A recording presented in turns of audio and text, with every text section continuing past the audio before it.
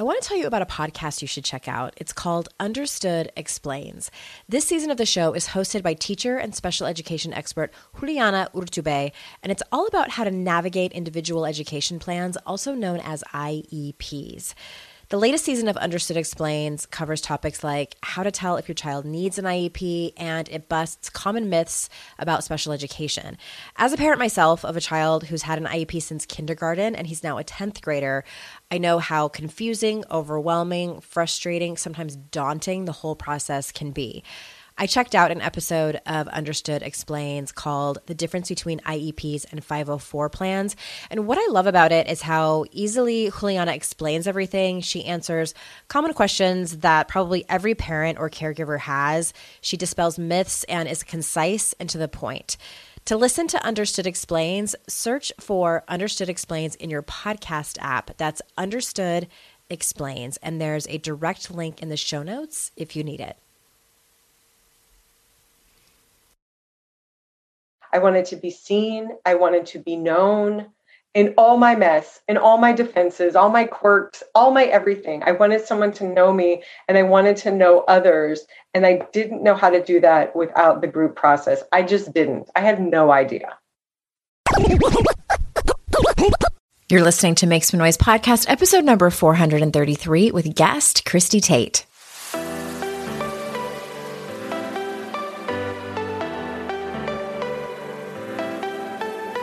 Welcome to Make Some Noise podcast, your guide for strategies, tools, and insight to empower yourself. I'm your host, Andrea Owen, global speaker, entrepreneur, life coach since 2007, and author of 3 books that have been translated into 18 languages and are available in 22 countries. Each week, I'll bring you a guest or a lesson that will help you maximize unshakable confidence, master resilience, and make some noise in your life. You ready? Let's go. Hey everyone, welcome to another episode of the podcast. I am so glad that you are here. Quick trigger warning just for the introduction. I am going to talk about the death of a pet. I am not going to talk about it very much because I am still kind of in the thick of it, and I am going to record this week's mini-sode about that, partly because I don't have any other content for it, and partly my way of honoring her. So many of you know, especially if you follow me on Instagram, that we have had a German short hair pointer for almost 9 years. We rescued her back when we lived in Utah, and she passed away on February 16th in the morning. I don't really have anything else to say except that it was excruciating and still is. So as mentioned, I will talk more about it later when I can sort of gather my thoughts and talk about what exactly it is that I want to say. And also there'll be a little call to action probably on Instagram. Nothing big. But I am excited for you to hear this conversation. I recorded this interview with Christie Tate a while back. She and I met in Winston-Salem, which is the city right next door to where I live. We were both speaking on a panel at a really cool and fun book festival. So I knew I had to have her on the show. Her book is so great. It was picked up by Reese Witherspoon's book club thing. What is it called? I can't think of it right now. Please forgive me. But it's a great book. And since we're on the theme of therapy and healing ourselves, I thought it would be an interesting addition to have someone who is an expert a little bit at a different angle, if you will. Christie is not a therapist herself. She's a lawyer and wrote a book about her experience in group therapy. And it's a really, really great book. So for those of you that don't know her, let me tell you a little bit about her. Christie Tate is an author and essayist in Chicago. She grew up in Texas and writes about mental health, eating disorders, isolation, achievement, and sexuality. Her debut memoir about her adventures in life transformation through group therapy is called Group: How One Therapist and a Circle of Strangers Saved My Life. was published by Avid Reader Press in October of 2020. Her essays have appeared in the New York Times, the Washington Post, the Chicago Tribune, McSweeney's, the Rumpus, the New Ohio Review, Atticus Review, Carve Magazine, and elsewhere. So without further ado, here is Christie. Christie, thank you for coming on the show. Thank you so much for having me. I'm excited to talk to you. Yay. Okay. So as I told people in the introduction, you and I met at an event. And what I didn't mention is the hilarious story of when we were signing books, maybe book. Like, yes. Oh my God. It's like my favorite story. And I love to tell it. It keeps me very humble. And I have to tell you, Andrea, if I'd have been by myself in North Carolina, there's, the book signing for Christie Tate and 2 people came by, 3 tables down, they have a line past the parking lot, I would have died. But now it's this great memory I have because you were there with me. It is. Aren't hard things better when you do it with people, just like your books? Yes. That's very on brand. Yes, totally. It's a great segue. And I did not plan that, but no, Christie and I shared a table and we were signing books for people, a handful of people, and they were all lovely and wonderful. If any of them were listening, thank you. And then a few tables down, there was an author who we're not even sure. We think that he was like a sci-fi author. Yes. I think it was horror. Americans love their horror. And these guys, it was actually 2 of them. They're wildly popular and wonderful writers, and they've had long careers. So God bless them. They've earned every fan that they have. And it's a little bit to sit next to them. It was funny. Yeah. It was sort of like, James Patterson and Stephen King were there. Yes. And then there's Christie Tate and Andrea Owen. Yeah. It was like that. Totally. Okay. Well, let's talk about your book. And for these couple of months, the theme that I'm doing here on the podcast is about therapy and how we heal ourselves. I've had therapists and different experts on, but I'm so excited to add you sort of on the other end of that. And your memoir, wildly popular memoir group. And you tell the story of reluctantly agreeing to get kind of what you say psychologically and emotionally naked in a room of 6 complete strangers. So can you tell us the story of like how you ended up there? Like, did you seek it out? Was it recommended? How did you end up in that room? Sure. I had started to become a person who cried a lot in public, and people were starting to suggest to me, maybe you should see my therapist. I couldn't really articulate it. I think I was depressed, but I didn't even have that language. And this was back in like 2001. And, on paper, my life was great. I was first in my law school class. I had, I was pretty in shape because I went to the gym and I had enough student loan money to get through, to live in a nice neighborhood. So I should have been fine is what I told myself, but I was really depressed. I was lonely. I didn't know how to have deep, meaningful relationships. And I wanted them so bad. Good friends, a boyfriend, close to my cousins and my parents. And I was just so isolated. And so people were recommending their therapists, and I rolled my eyes. Number 1, I didn't have the money. Number 2, I didn't have any faith. I didn't know, what's that going to do? I'm going to go sit down and tell a doctor my problems and then walk out. What good is that? But then finally, somebody who I trusted, she looked different. Like when you see someone, you're like, wait, what's the deal? Are those new jeans? Did you have a new eye cream? Yeah. Did your weight change? Is that lip gloss? What's going on? And she was like, it's my new therapist. And I was like, oh, damn, really? And she said something very magical to me, a law student. She said, he's really cheap because he does. Sold. Yeah. I was like, okay, great. Because he does group. So it's like 1/3 the cost. And I thought to myself, okay, well, I'll check it out. I was going to take out a healthcare loan, which I did, to cover the cost. And maybe it would help me because I was really scared. I was starting to fantasize about dying. And it just felt like I couldn't fix that by myself. And I needed some help. And that's as much as I knew. And then when I heard that he was cheap, I thought, oh, okay, I'll give it a try. And when I went to go see the doctor, he was smart and scary and seemed to think that my problems, which were essentially loneliness and isolation and perfectionism, he seemed to act like that was very curable. And I was willing to get started and try. And that's how it all began.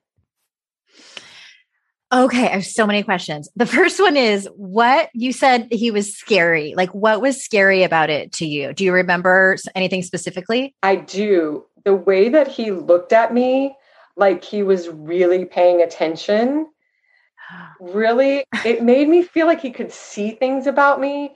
And he, very early on in the session, he like completed a few of my sentences. Like I mentioned that many of my partners and boyfriends and love interests happen to drink a lot.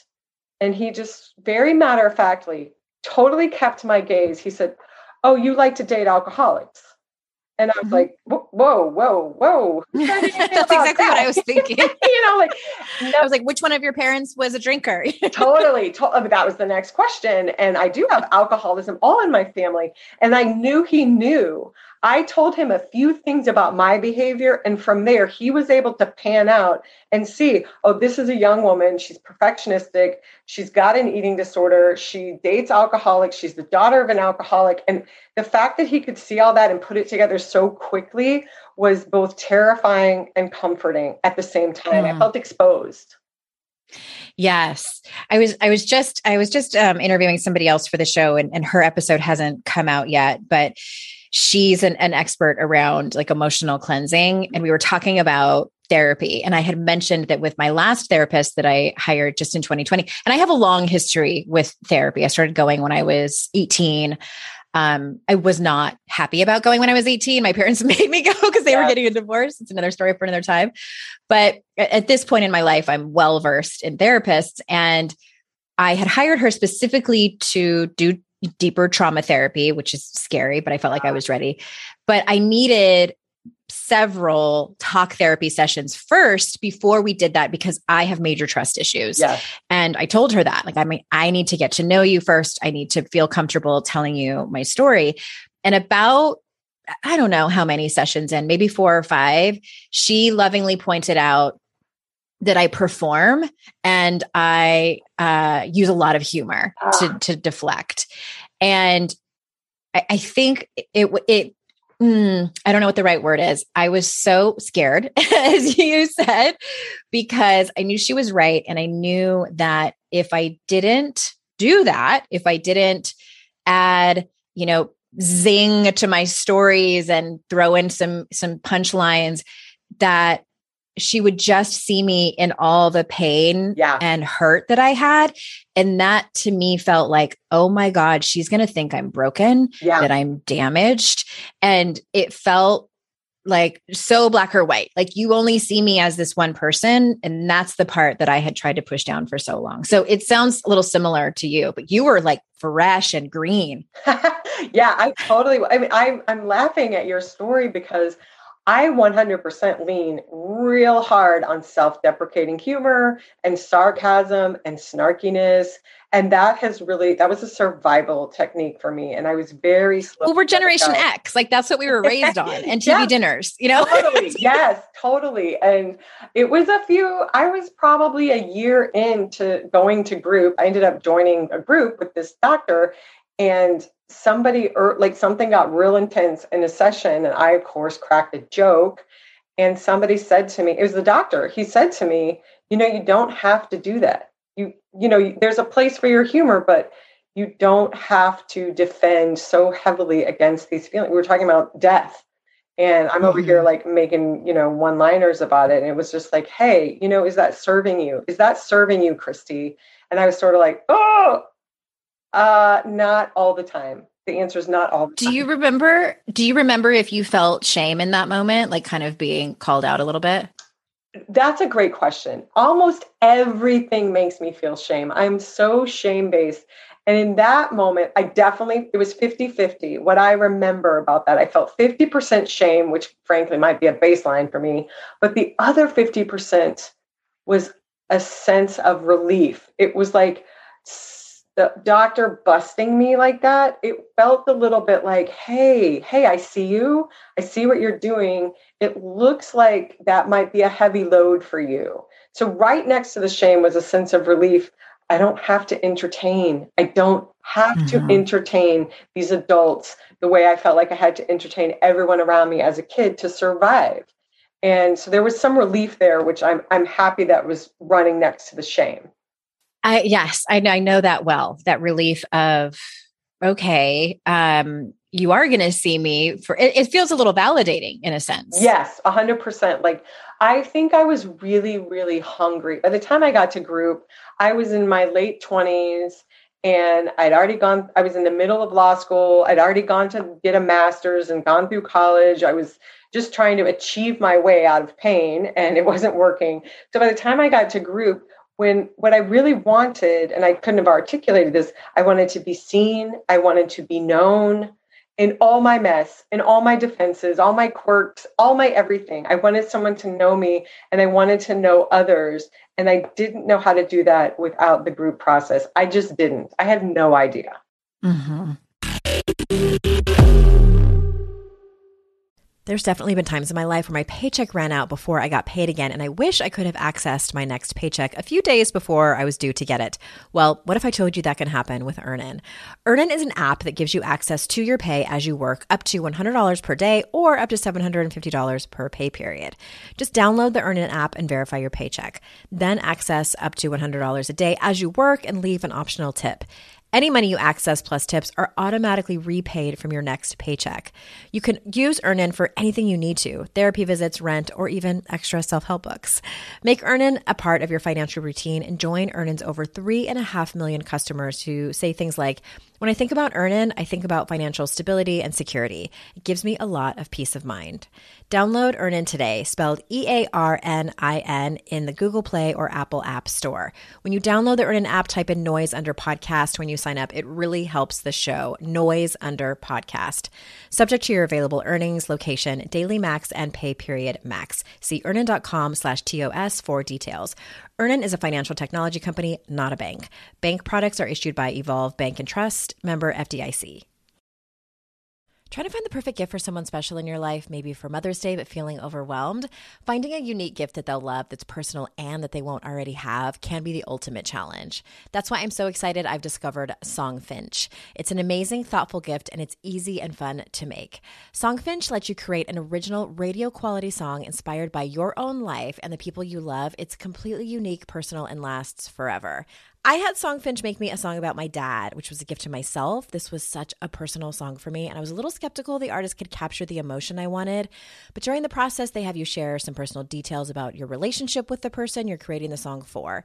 Then a Songfinch musician of your choice, you get to pick based on samples they have, will write, record, and produce your original song in just 4 to 7 days. I love my song so much. I was so emotional when I listened to it. I had no changes. It's perfect.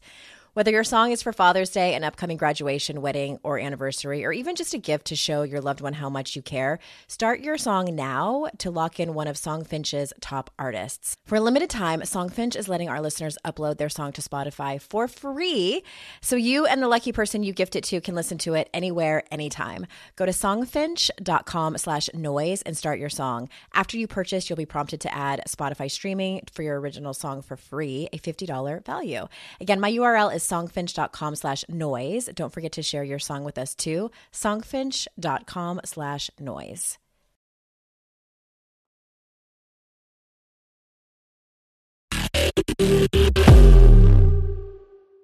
So when you say group process, can you articulate what that is? Sure. I mean, the base, people always ask me like, well, what does it look like? So the mechanics are I'll start with my first group. Later, I joined other groups, but you have a 90-minute session. It meets every week. It's the same people. Generally, it's the same people. You can leave anytime you want, and people do, and new members come in. But generally, the grouping is fairly stable. The doctor is there. We sit. He's a psychiatrist. We sit in a circle. We come in at the appointed time, and we sit down. And the way that ours works is there's no agenda. There's no like, we're going to go around in a circle and say what's bothering us. Nothing like that. Someone will start and just say, oh my God, I think I'm going to get fired. And they'll tell a story. And then someone will ping into that and say, oh, wow, that's crazy. I just got a raise and I think I'm getting promoted. And then people start having lots of feelings about what's being said and about work and recognition. And then we're like off to the races and the doctor will interject. But a lot of the work that happens in a group is for me, I feel myself reacting. Like there's a guy, Brad, in my group. He reminds me so much of my dad.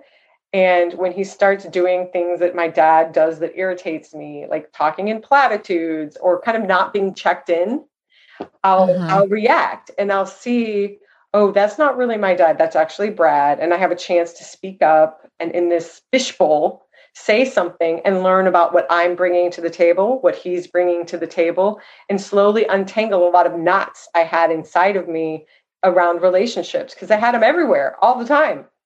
Yeah. For some reason, I thought that you started group later, like in your 30s. So you started when you were still in law school in your 20s. Yes, I had just turned 28 when I started. Okay. Yeah. So did you know that you were going to write the book like early in, or when did that idea come to you? Oh, so I started group. It was right before 9/11. So it was August 29th of 2001 was my first session of group. I did not even consider writing until 2015, long after the events of the group. I had no idea.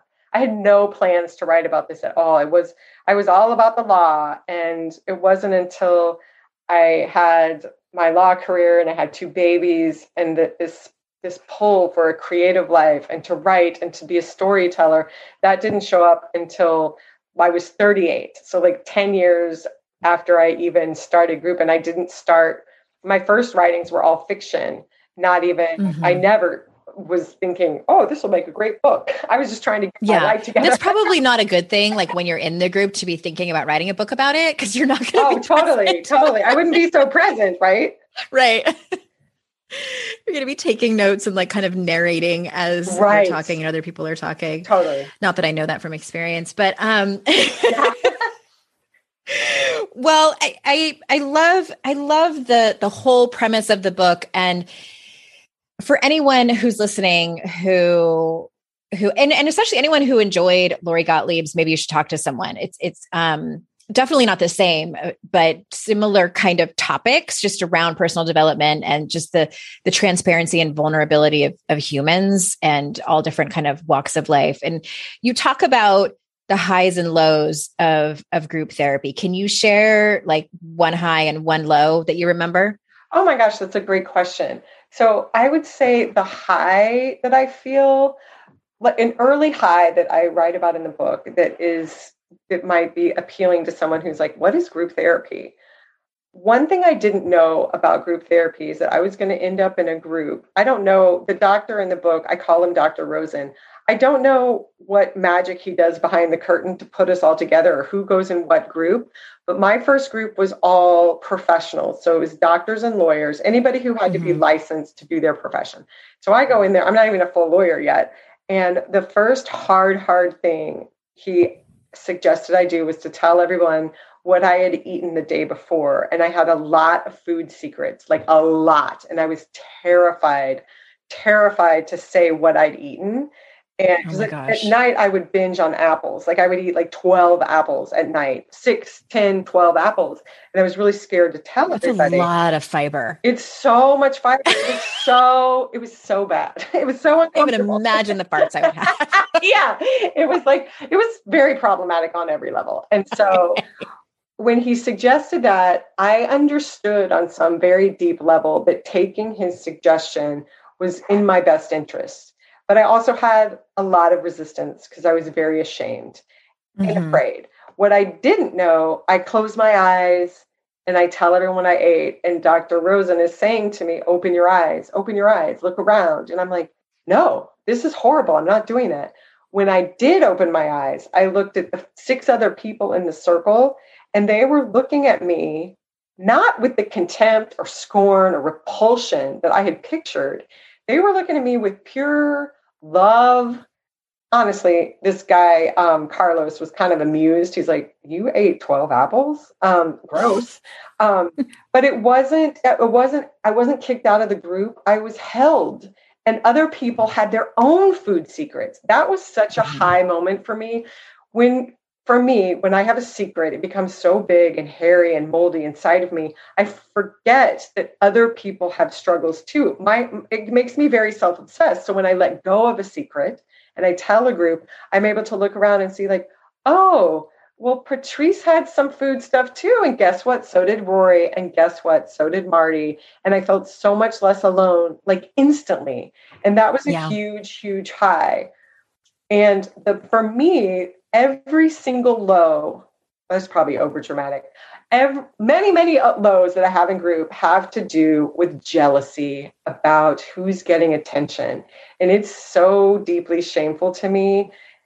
But even early on, I could see in myself like, oh, Dr. Rosen would give Carlos a lot of attention because Carlos had an exciting career, and they were talking about his wedding, and I didn't even have a boyfriend. I was not wedding planning for many years, and I just over and over again, I'd be so jealous, like, oh, God, Dr. Rosen is giving Rory so much help, and I would fume, and it would like distort and contort me. And I had to do a lot of work on attention and jealousy. Like I was very, very repressed and regressed around those issues. And I'm a 30-year-old woman who's crying because someone's getting more attention than I am in group therapy. That's real tough to swallow about myself. That part has been hard. Well, I could totally picture myself going down that same thought pattern. My next question is, did you admit that and walk through it in group? Yes, there's something. Yes, not only that, I still have to do it. 2 weeks ago, there was someone in there. Now I would like to report that I have refined my jealousy. It turns out now I'm really only jealous of other women. I guess that's progress. But when somebody, and social programming. Yes. Thank you, patriarchy, for all of that. I still, what happens is I feel it and I withdraw and I get really quiet, which is not my normal mode. My normal mode is like, I'm like, picture group, like a volleyball game, and the ball goes all over the court, right? And you lob it back and you keep the conversation going. And when I get jealous like that, I just fold into myself. And just, I fold my arms across my very tender heart. And two things happen. One is everybody notices. Like if someone who's lively just shuts down, you're like, okay, what is it? And what's even more, I don't know if this is annoying or a blessing, probably both. They know me so well. The people I'm in group with now have been with me for, almost 20 years at this point. They'll say, oh, Christie, you got quiet when Dr. Rosen gave Ellery that affirmation about how good she is as a parent. And my whole body will like flush and I'll sort of sweat, and they know it's true. And I know it's true, but it is very difficult to own it. Even all these years later, that's a big character defect of mine. Jealousy, and then not wanting to just own it, to just say, yeah, I was bummed. I want all the affirmations to come to me. That's a horrible thing to say. Well, it's a human thing to say. Like that's true. Okay. I have so many comments. Of course I do. So regarding the highs, I love that example. Thank you for sharing it. That is a great example of a couple of things that jumped out to me. Empathy, which, I'm trained and certified in Brene Brown's work. So I spout it all the time from the rooftops that is one of the antidotes to shame. Self-compassion is the other one. And speaking of self-compassion, that what you experienced around common humanity of hearing and understanding and accepting that other people also not only had secrets, but had food secrets specific to yours is that common humanity, which we need for self-compassion. So that's just me pointing out to all the listeners that there is shame resilience. Like we can learn it. And that those are the two huge steps of it. The lows, well, my character defects, since we're sharing, mine are selfishness and entitlement. I laugh because I'm just like, oh my God. So you and I are recording this right after Thanksgiving, and with my family. And it's funny to me now. It wasn't before. It's funny to me now how triggered I get around certain family members who are selfish and entitled. And I get so judgmental and so contemptuous and like a case of the better thans. And I'm like, ugh. And I have to sort of check myself and just, I'm like, well, they're just they're not ready to do the work. And Andrea, my friend Samantha Bennett says, anytime you're judgmental of someone, not always, but and many times it's your own character defects, you can say to yourself, and there I am. Yeah. Oh, I love that. I love that so much. So that's what I was doing. Can I share my not great experience with group therapy? I would love to know your thoughts about it. I'm dying to hear every word. Because you're the expert. Right, okay. You are the resident expert on group therapy. Okay. I've just appointed you. And much of my audience knows this story. So my life fell apart about 15 years ago. My then husband had an affair with our neighbor and got her pregnant. And then we split. I immediately fell in love with someone who had terminal cancer, and it was sad. And I took care of him for months. And then turns out, oopsies, he lied about having cancer the whole time to cover up his addiction to prescription painkillers. And then I was pregnant. I found out the same week. So then he went away to an in-treatment rehab center. And so they have what's called family week or family night, where the families can come. I believe it's invite only, and they have group therapy. Okay. And so I had done talk therapy before, but only one-on-one. I had never participated in any kind of 12-step program yet. I hadn't done any kind of group therapy, except like online forums, which were still, I mean, this was like mid-2000s. They were fairly new at the time. Like Yahoo groups were still a thing, right? Which was super anonymous. You could still be anonymous then. It wasn't like Facebook. So I flew out there and I was in a small group, and it was myself, my then boyfriend, his mother, another gentleman, a young man, and his parents. And I feel like there might've been one other person. And then there was a woman who was there by herself. Like she didn't have any of her family there. And because I have at the time, I'm a lot better now, but I had no emotional boundaries. Mm-hmm. Like once I found out like, oh, this is a safe place for us to share. Like I got completely naked in front of everybody. I'm like, here's all of my deepest, darkest secrets. Like I started at the bottom. I'm like, here's all my shame stories.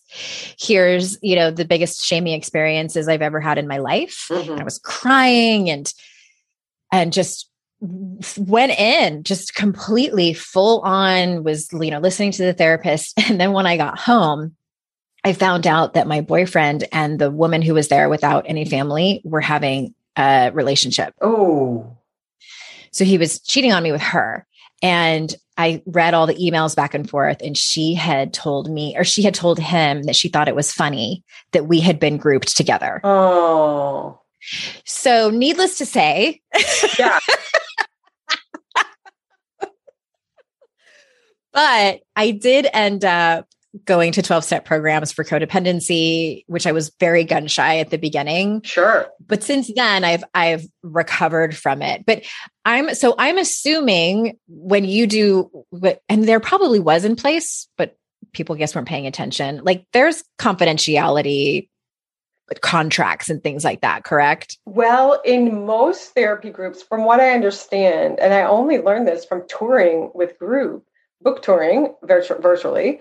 So the most typical practice is you go into a group and you might even sign a contract saying various things. But number one is I will not take any of the information that is said here in this forum out to anyone who's not a part of this group. And many, many doctors ask you, or practitioners who run groups ask you to also say you will not have any contact with group members outside of the group.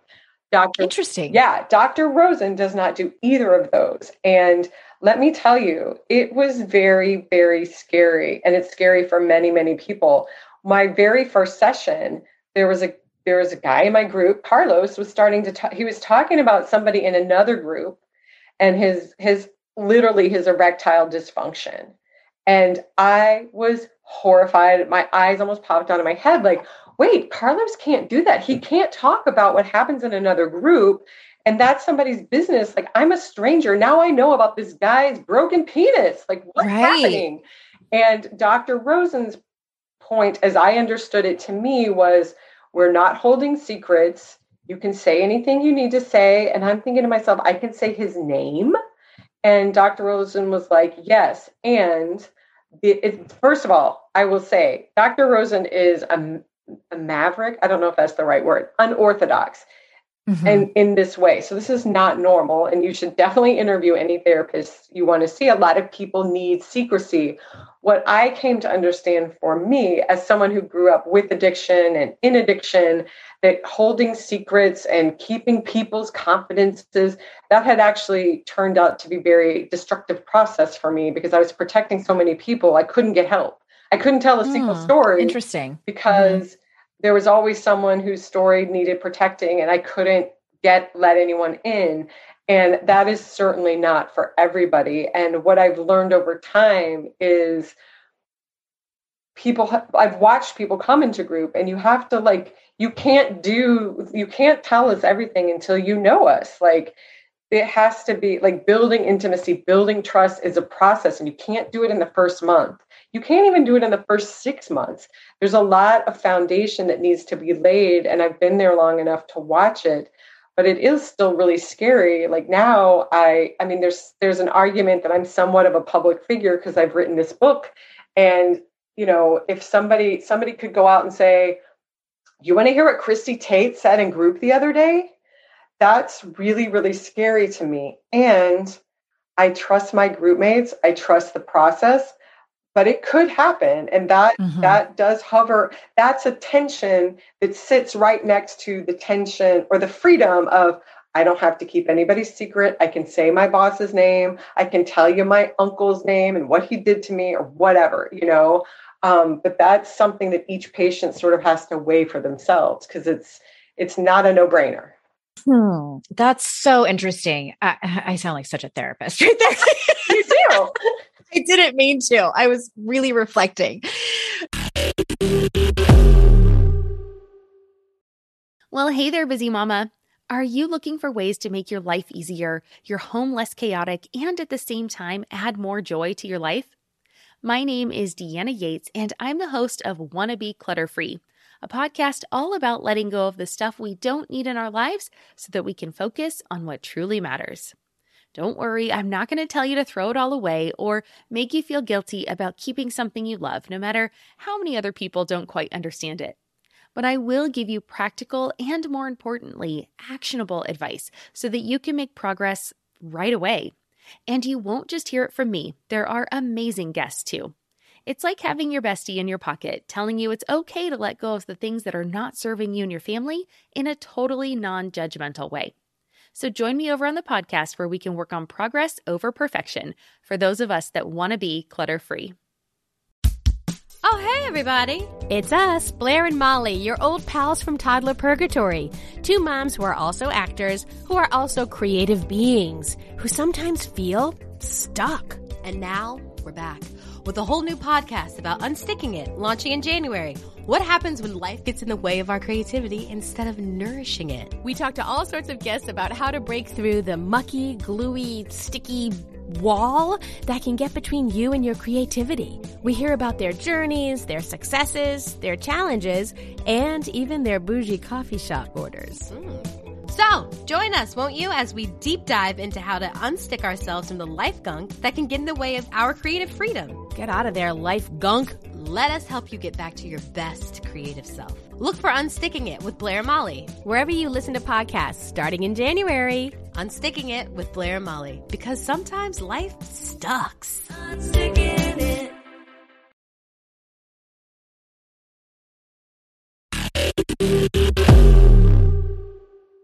Because, and I was thinking to myself, why do I find it so easy to tell? I can't think of any story, any of my deepest, darkest secrets that I have not talked about on my podcast or up on stage when I'm giving a keynote. Right. And I'll be honest with you, I have had some pushback. And what I mean by that is people will email or they'll say, well, you're pretty fucked up, or, I get those kind of haters, which doesn't really bother me. It used to a little bit, but I'm like, you need to go to group. Yeah, totally. But I think the ones that are the hardest are when I'm up on stage giving a keynote and I'll tell a story and someone will cringe or kind of wince, where that will trigger me, and I'll go into like a mini shame spiral because I'm human. Yep. Because I don't know anyone that wouldn't, it's just a natural human reaction. But my point is, like, I'm trying to think, like, what makes it so easy for me to do that? And I wonder if I should probably, maybe I'll ask Dr. Rosen. It's probably a combination of being so suppressed in that way growing up. Yep. I kind of came out and was like, oh my God, here it all is, which, a lack of emotional boundaries. And also I think because I've done so much shame work and like 12-step programs up the yin yang, like I know what works, and what works is shining the light on things, because that's where the healing is. Yes. I totally agree with you. And I think I've asked it's very weird where the shame will strike me. Just yesterday, I was scrolling through social media, maybe because I hate myself. No, I don't know. I was just going to say, like, every story that's about shame will start with, I was scrolling through social media. I mean, guess where this story is going. I saw a woman had put up a post, and she was basically saying, I don't even know what conversation this was a part of, but my brain took it and made it about me. She was like, you know what? Just because the internet like has made us all oversharers doesn't mean you have to tell us if you're sick or how you feel about the holidays or whether you're having children. I totally agree with her sentiments. Like, everyone has to decide in their own heart and their own conscience when to say what and where, of course. But the minute I read that, I realized I was feeling shame. Like, oh my God, I'm one of those oversharers. Oh my God, I write about my sex life. Oh my God. So I have that reaction. And then right next to it, I'm like, why aren't we talking about this? Not talking and not telling stories and not sharing with other women and men too, but really mostly women. Like, what happened to your body? What's happening when you turn out the lights or when you read a social media post? Like, this is what happens for me. And when I do that sharing, I feel myself get better, become more wholehearted, become connected to humanity. When I keep it all in, I get sick. I just get sick. I get small, I get voiceless, I get a victim-y, and I get far away from other people. So I'm just a person, I'm going to err on the side of sharing, and I'm going to make mistakes. I have before, I will again, but I'd rather err on that side for exactly the reason you said, because I grew up with a muzzle, and that almost killed me. So I'm not doing that again. Yeah, I thank you for all of that. And I want to just add on to that and I'm sure that you've had these messages too, but the amount of emails and private messages and even people who come up to me in person who tell me even just a snippet of their story. Yeah. And, or, their deepest, darkest secrets, their food secrets, whatever it is.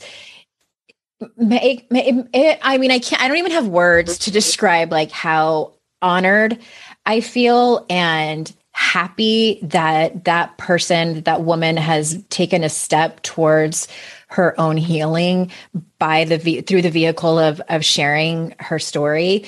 Like, that will never get old for me, ever in a million years. Yep. Even if I sell millions of books, like, that will never stop being such an honor and always makes me emotional. And to me, it feels like the more women tell their stories. By the way, did you read the book Cassandra Speaks? No. You have to. Okay, I'm literally writing that down. Elizabeth Lesser, who's a beautiful memoirist, by the way. Okay. Elizabeth Lesser. Okay. Anyway, it allows us, when women tell their stories, we give permission to other women to tell their stories. And when men tell their stories, they give permission to other men and other people. But it's not just unique to us. But anyway, I'm with you. And no one has perfect emotional boundaries. Like, I just want to say that for the record. It's such a wavy line. Yes. Oh God, yes. Well, here's the other thing too, that this conversation reminds me of, that I love to remember this. I am not everybody's cup of tea. Everybody's not going to read and love my book or what I'm doing or what I'm talking about. And that is okay. That's exactly how it should be. Do you know how many books out there I don't like? Like, those authors are fine. They're doing just fine. And the idea that as a woman creator or artist, that I have to create something that appeals to everyone, that my body and my spirit and my voice and my story should appeal to everyone at all times, that too is a losing game. So some people don't like memoir. Hey, great. You know what? There's 1,000 wonderful novels for people to read. And I'm writing for the people who want or need my story. And if that's 1 or 10, that's none of my business. That's really none of my business. Yeah. Here. Okay. I could go on for like another hour, but I'm going to just ask you one more question. Sure.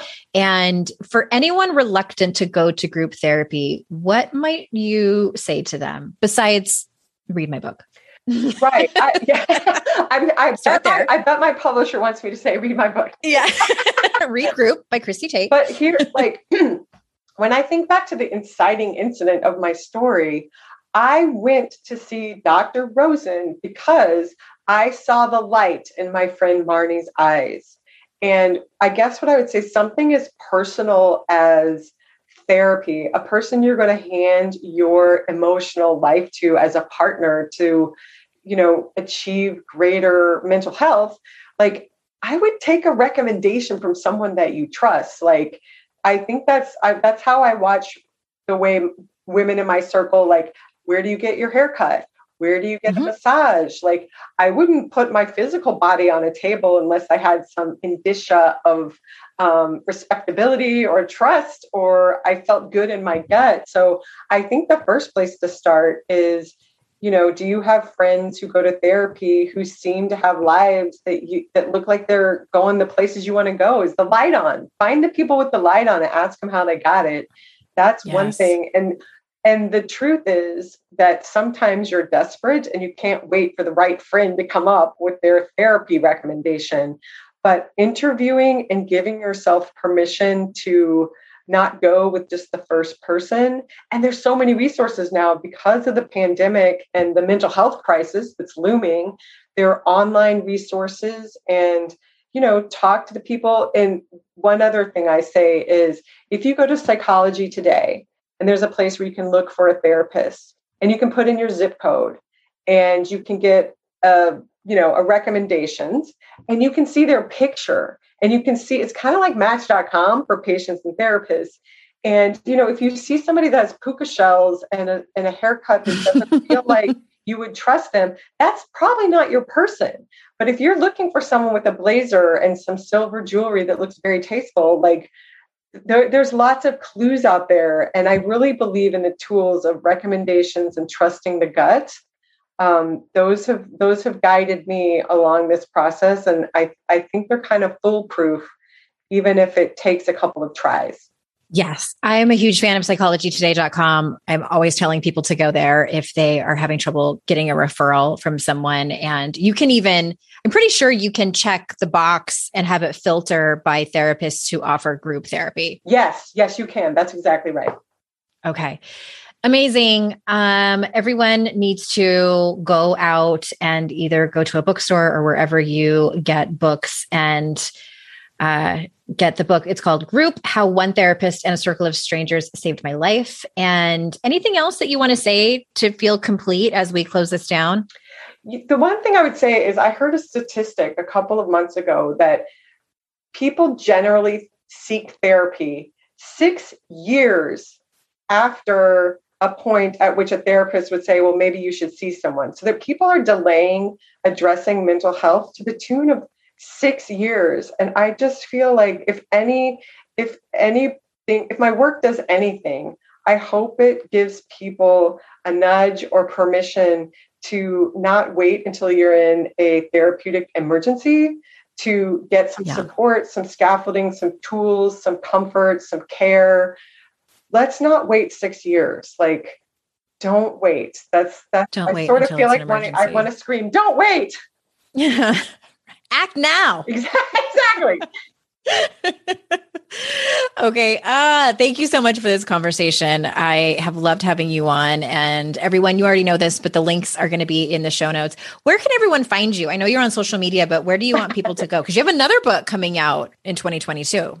Yes, I don't have a date or details yet on that, but I can be found scrolling through Instagram. That's one place. That's probably the best place to find me. I'm too scared for Twitter, but I'm Christie Tate on Instagram, and I love, interacting with readers or debating. Like, I'm not afraid of someone saying, I think this doctor's taking all your money. Like, let's have the conversation. I'm up for it anytime. Yeah. Well, you are a lawyer, so it doesn't surprise me that Yeah. you don't mind debating. That's true. That's true. Well, thank you for being here again. And everyone, thank you so much for your time. I know how valuable it is. And I am so grateful that you choose to spend it with my guests and me. And remember, it's our life's journey to make ourselves better humans and our life's responsibility to make the world a better place. Bye, everyone. Hey everyone, thanks again for listening to the show. And just a quick reminder that if your company needs a speaker or a trainer, I might be the right person for you. I speak and do keynotes on confidence and resilience for mixed audiences, as well as do trainings on the Daring Way, which is the methodology based on the research of Dr. Brené Brown. So if you think it might be a good fit, hit me up at support@AndreaOwen.com or head over to my speaking page, AndreaOwen.com/speaking.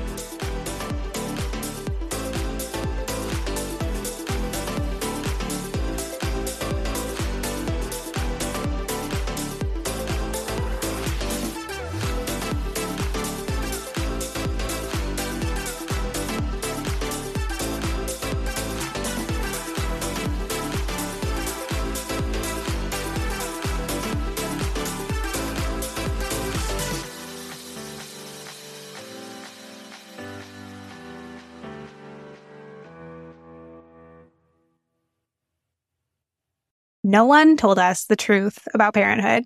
Why? This is the podcast everyone needed before they had kids, because now that those little ones are here, there is a lot to unpack. I'm Rachel Shepardota, and I am your host for the podcast No One Told Us, where we tell the truth about parenting and let you in on all the stuff you really should have known about before having kids. I am the founder of Hey Sleepy Baby, but this podcast is so much more than sleep. We'll be diving into all the topics that you really care about and need to know while you do your best job raising those adorable, tiny humans. Our goal is to just make you feel less alone and less overwhelmed. There are so many things that no one tells us before becoming a parent, and I think that we should really pull back the curtain on becoming a first-time or second-time mom or dad to share the good, the bad, and the ugly. We'll have a little education, a little fun, and a whole lot of heart that goes into each and every episode. So join me and our amazing guests each week to hear us talk about what no one told us.